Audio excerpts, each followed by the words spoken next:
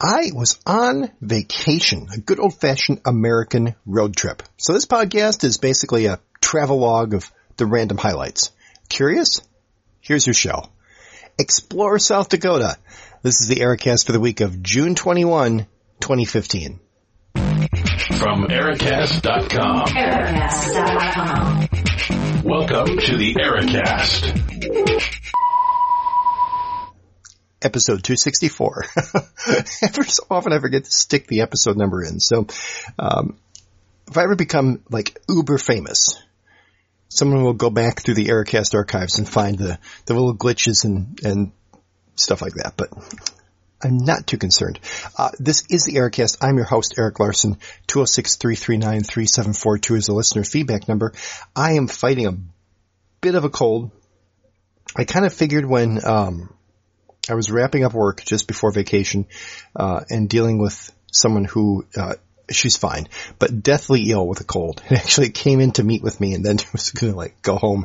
So, do the hand sanitizer, try to keep everything really, really clean.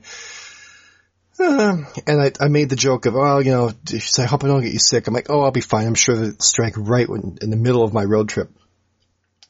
Which I was just teasing. I felt bad teasing her about that because she was worried that was going to happen. It didn't happen. Though the last couple days, this is starting to kick in. I thought I was good yesterday, now it's back. Anyway, I've just spent a minute talking about how I'm sort of getting a cold. So that's kind of how the Ericast goes. We call it a personal podcast using the majestic we, because it's just me, Eric Larson. And you're here either because you know me and you want to know what's going on with my life, or something struck you as intriguing in this topic. Maybe you're thinking, I want to learn about South Dakota. Here's a podcast about it. Yeah, maybe not. Let me know in the next, give me about 16, 17 minutes and we'll see what you think. So, gonna dive right in. Remember to call 206-339-3742 if you have any comments or feedback. Because is it next week is the listener? Yeah, next week is going to be listener feedback week, I think. So anyway, road trip. Here's the deal. Growing up, I really didn't travel outside of Minnesota and Wisconsin, which was fine because we had plenty of travel to do. I've mentioned this before. You know how some people go to like the auto show or the boat show? It depends on where you live. Maybe they don't have boat shows. They do here in Minnesota. And you kind of dream about the big fancy boats and stuff, and occasionally you buy one. That's how my parents were with property. Because my dad is a college professor, had summers off. So when I was about 5, they rented a cabin at a lake just across the border in Wisconsin, which was really cool because Wisconsin had legal fireworks. I'd never had fireworks before. They're just a little safe and sane, play with a sparkler, woo. But when you're like 5 or 6, sparklers, that's pretty cool. Ground bloom flowers that spin around, even cooler. Fountains. Anyway. Then they bought one a little bit further north, about 2 hours from our house. And we just, I remember going out, in the back of the little 79 Ford Fiesta, driving around looking at property. And occasionally they would buy something. And that's how we kind of ended up way in northern Wisconsin, and that's a story for another podcast. But point being, that meant that we didn't do big, long road trips. And what's funny, Ruth and I were talking about this on the drive back, why that was the case. And I realized, well, my folks had both traveled a lot before they got married. Dad was in the Navy, joined the Navy, see the world. He traveled around the U.S. Mom had traveled to Europe. So I don't know, maybe some of their travel bug was out of their system. But point being, like the road trip thing, not really my thing growing up. Once I got to college, my study abroad experience was in Iowa. It's a long story, but spent a month there, visited a multimedia company in Dubuque, so I crossed the border over into Illinois so I could say I'd been there. That was fun. Cross and then cross back over and say, okay, been there, done that. In college, we did a late winter ski trip with some friends up to Lutsen, which is in northern Minnesota. And while they went to Lutsen for skiing, Ruth and I did a day trip up across the border to Thunder Bay, Canada. That was before 9/11, so you didn't need passports and things like that. You just cross and cross back. We weren't even dating at the time. We were just friends, but yeah, it's a fun thing to do. That was kind of it. Then, in 1996, when Ruth and I were sort of pre-engaged, whatever that would be, her family was doing a road trip to Yellowstone and said, do you want to come with? By the way, in Minnesota, that's what we say, do you want to come with? Not, do you want to come with us? But do you want to come with? Which I think is fine. It makes total sense to me. I mean, what else would you be talking about? But apparently people who aren't from Minnesota think that's a really strange linguistic mannerism. I'm going to the store. Do you want to come with? That's just how we talk here. So we did. Okay, fast forward now to 2015. And except for the Yellowstone part, which is kind of key to that trip, but we sort of replicated that experience for the girls. So that's what we did. We got in the car, left at 4:30 in the morning, got a slightly late start because the girls were packing the night before and managed to leave a dome light on. And all of you car owners are now wincing because, yes, that means we went out to start the car at 4 in the morning and the car was dead. The minivan was dead, actually. It's a minivan road trip. Got to emphasize that. We weren't crammed in a car. We were in a minivan. But jumped from the car, got it going. Which, by the way, also, if you're from Minnesota, you know, jumper cables. We all have them. We have several sets. It's kind of important. Matt, if you're still listening out in California, you might not even know what jumper cables are. But around here, winter driving, you need jumper cables. Okay. And other than having made a list of sites we'd kind of like to see out somewhere in and around South Dakota, we didn't really have a plan. And it was kind of fun that way. So rather than doing the weird day-by-day itinerary thing, I'm just going to hit some of the highlights. One of the stranger highlights is as we were driving into Rapid City, and Rapid City is on the western, you've got to get all the way across South Dakota. So Sioux Falls is on the east side, right on the Minnesota border. Rapid City is on the west side, just south of the, and west, but, because I guess if you go straight, so it's just west of the Wyoming border. There's a whole lot of South Dakota in between. And there are a couple famous things like Wall Drug and stuff. And we stopped off there. That was, our first night was in Wall, because that's where the Badlands are. The Badlands are kind of almost dead center in the state. Not quite, but, a little bit on the western side. But a good central point. And we knew there was going to be a road closure, though it turns out that cooler heads in some government bureaucracy prevailed, and they did not actually close the loop road to the Badlands, which was good. But up until that day, the plan was to close it. So we had to go to the Badlands early, otherwise it was going to be a sort of a driving mess. But that meant that we missed the Minuteman Missile Museum by just a few minutes. That comes back later in the podcast, if I get to it. So, Wall, etc. Wall Drug, you may have heard. I had not heard of it back in 96 when we did that road trip, but apparently a lot of people have heard of Wall Drug. It's still there. Does its thing. So driving into Rapid City, pondering where are we going to stay, I saw a sign on the side of the road for Rushmore Shadows Resort.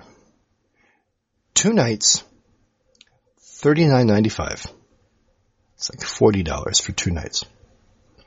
With a 90-minute presentation.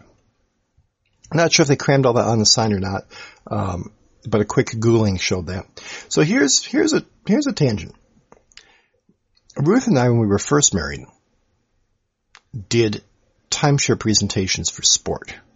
Okay, this was back kind of, late 90s, the glory days of timeshare sales. Actually, there were timeshare sales for years and years and years, but they'd give you free stuff. I remember an advertisement for one back in the 80s where they were going to give you a Commodore Plus 4 computer. Well, you Commodore fans know that giving away a +4 was not, it's like, okay, well, you bought a truckload of them somewhere. I mean, ooh, it's a computer, but the +4 did not take off the way Commodore had hoped. So, the stuff that they'd give you wasn't stellar. We would, couple, watches that we sold on eBay or whatever, but it's a good way of building up your sales resistance. If you don't already have a good, level of sales resistance, do not do this because you're going to end up buying things you don't need. But anyway, it turns out that the deal was that they would let you stay there in a cabin type thing of some sort, for 2 nights for $40, $20 a night, which is a great deal. If you listen to a 90-minute presentation on their offering. Because one of the first things they tell you is it's not a timeshare. It's a membership opportunity. And you basically pay, anywhere from, I'm spoiling it for them, but hey, that's okay. Anywhere from like $8,000 up to about $12,000 or $13,000. Though if you want that's a lifetime though for 3 generations. If you want just a limited 2-year, it's only $1,300. 5 years, I don't know, somewhere around $4,000 or $5,000, I think. I'm drinking coffee to keep myself going here. Anyway, it's not a timeshare. That's one of the first things they tell you is it's not a timeshare. And I did lean over to Ruth afterwards and say, that's right, because with a timeshare, you actually have deeded ownership. And this is just membership in a club. If they go out of business, I'm pretty sure your membership goes away. But anyway, membership in the club gets you access to stay at, this RV park, and like 3 others, including one in Minnesota. And then you buy into all the stuff that all the timeshares will sell you with the, whatever it is REI or Coast to Coast or, whatever those timeshare club things are. As an aside, to keep talking about numbers, if you buy into the like several $1,000, like, $8,000, $10,000, $12,000 membership, you pay a monthly maintenance fee that covers their mailing costs and things like that. Their monthly maintenance fee is $29.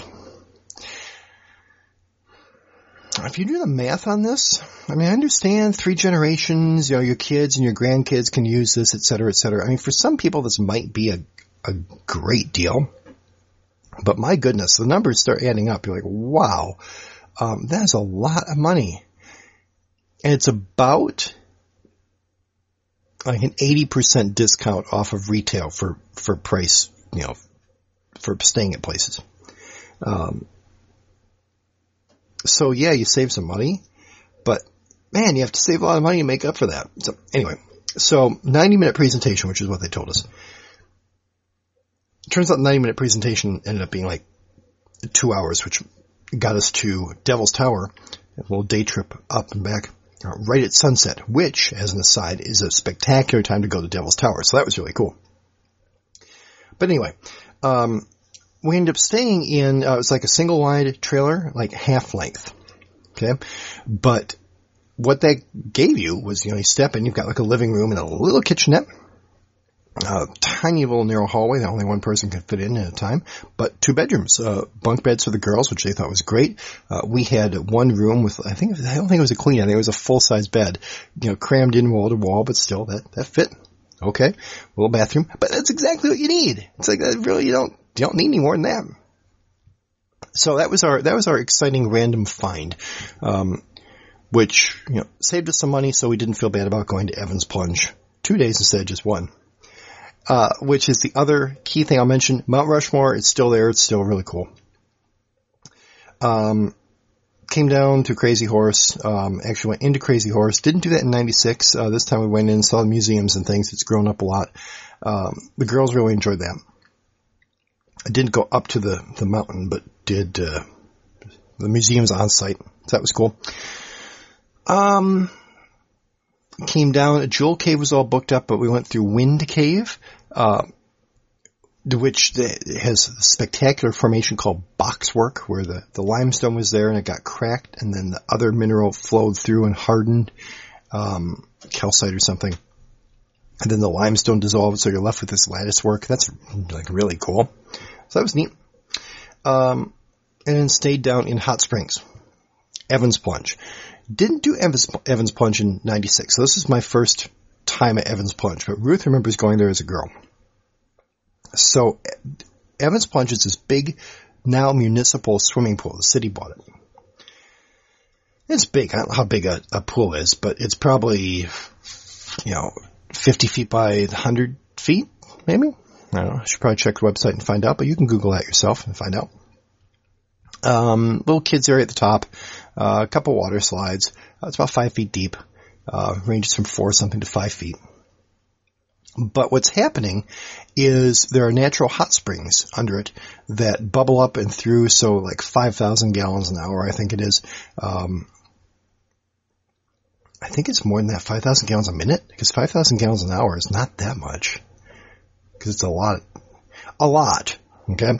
Whatever it is, whatever the number is, it apparently changes the water over completely in like an hour and a half or something. I really should have Googled some of this, but you can do this yourself. Anyway, it's this big pool, natural hot water. It's not chlorinated because it's just naturally flowing through. It has a little bit of like a lake smell. So it's not like a sulfur spring or whatever. But you kind of notice that. It's a familiar smell for us Minnesotans. Like, oh, it's fine. But very clean. And it's about 87 degrees, they say. So when you step in, it feels cool. You're thinking, well, where's Hot Springs? Well, how hot is it? Well, once you spend, more than a minute in it, it's a very nice warm temperature. It's a really ideal pool temperature. Any hotter than that, it would not be comfortable.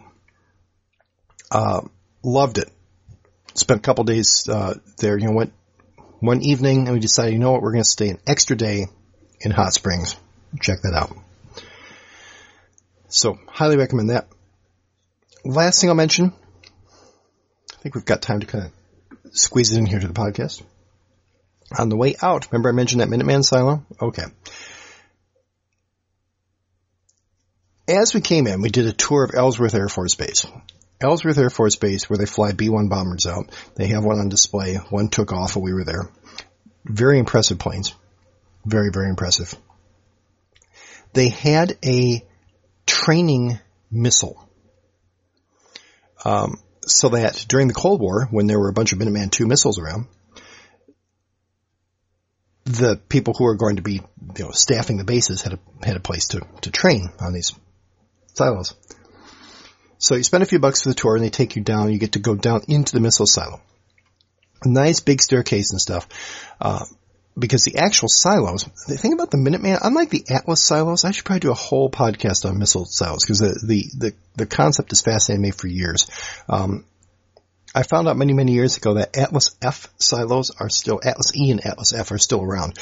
They were liquid fueled rockets. The Minuteman is a solid fuel rocket.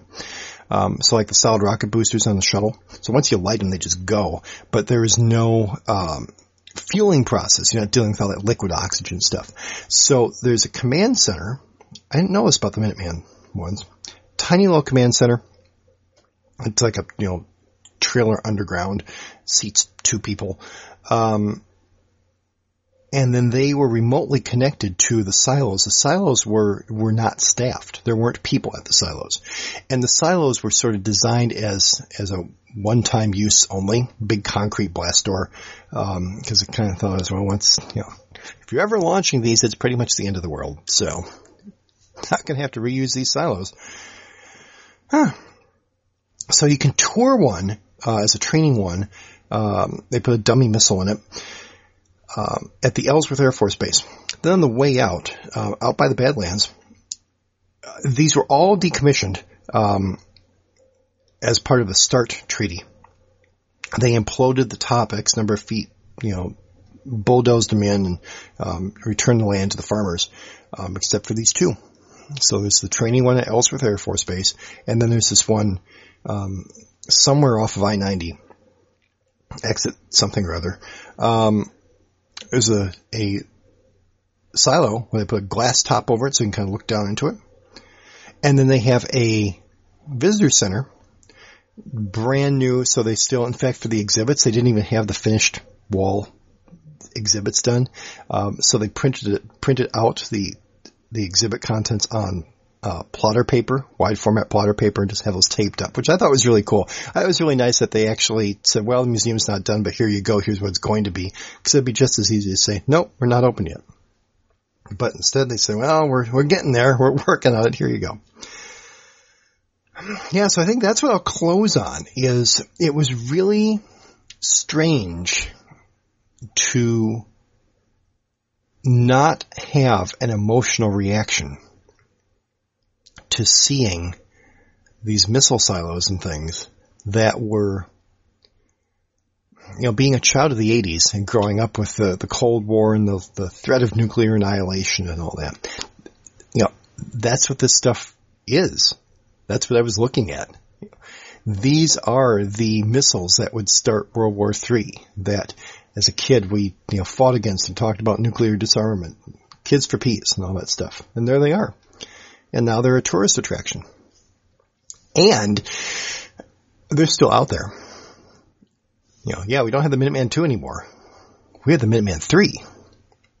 So they're alive and well. It was strange. I'm processing it not like, wow, I'm processing the deep reflections I had. I'm processing the fact that I didn't have any deep reflections. It's like, oh, that's cool. Look at that. It's a missile. There's a warhead. I should be having more of a reaction to this than I am. Don't know. So that was a trip. So still on vacation, still just trying to get, process through a bunch of stuff. As you can tell, it's recording this one at now 7 a.m. Got up around 5:30. Just still vacation brain. But notice that on vacation I think of you. So why don't you think of me? Give a call, 206-339-3742. Let me know if you have any thoughts on anything I talked about or any other vacation memories, road trip memories, etc. Love to hear about them, especially since next week's Listener Feedback Week. Would love to get some listener feedback in the mix. You know who you are. My dedicated callers can dedicatedly call in. And until next week, take care. Thanks for listening to the Ericast from Ericast.com. Visit us at www.ericast.com.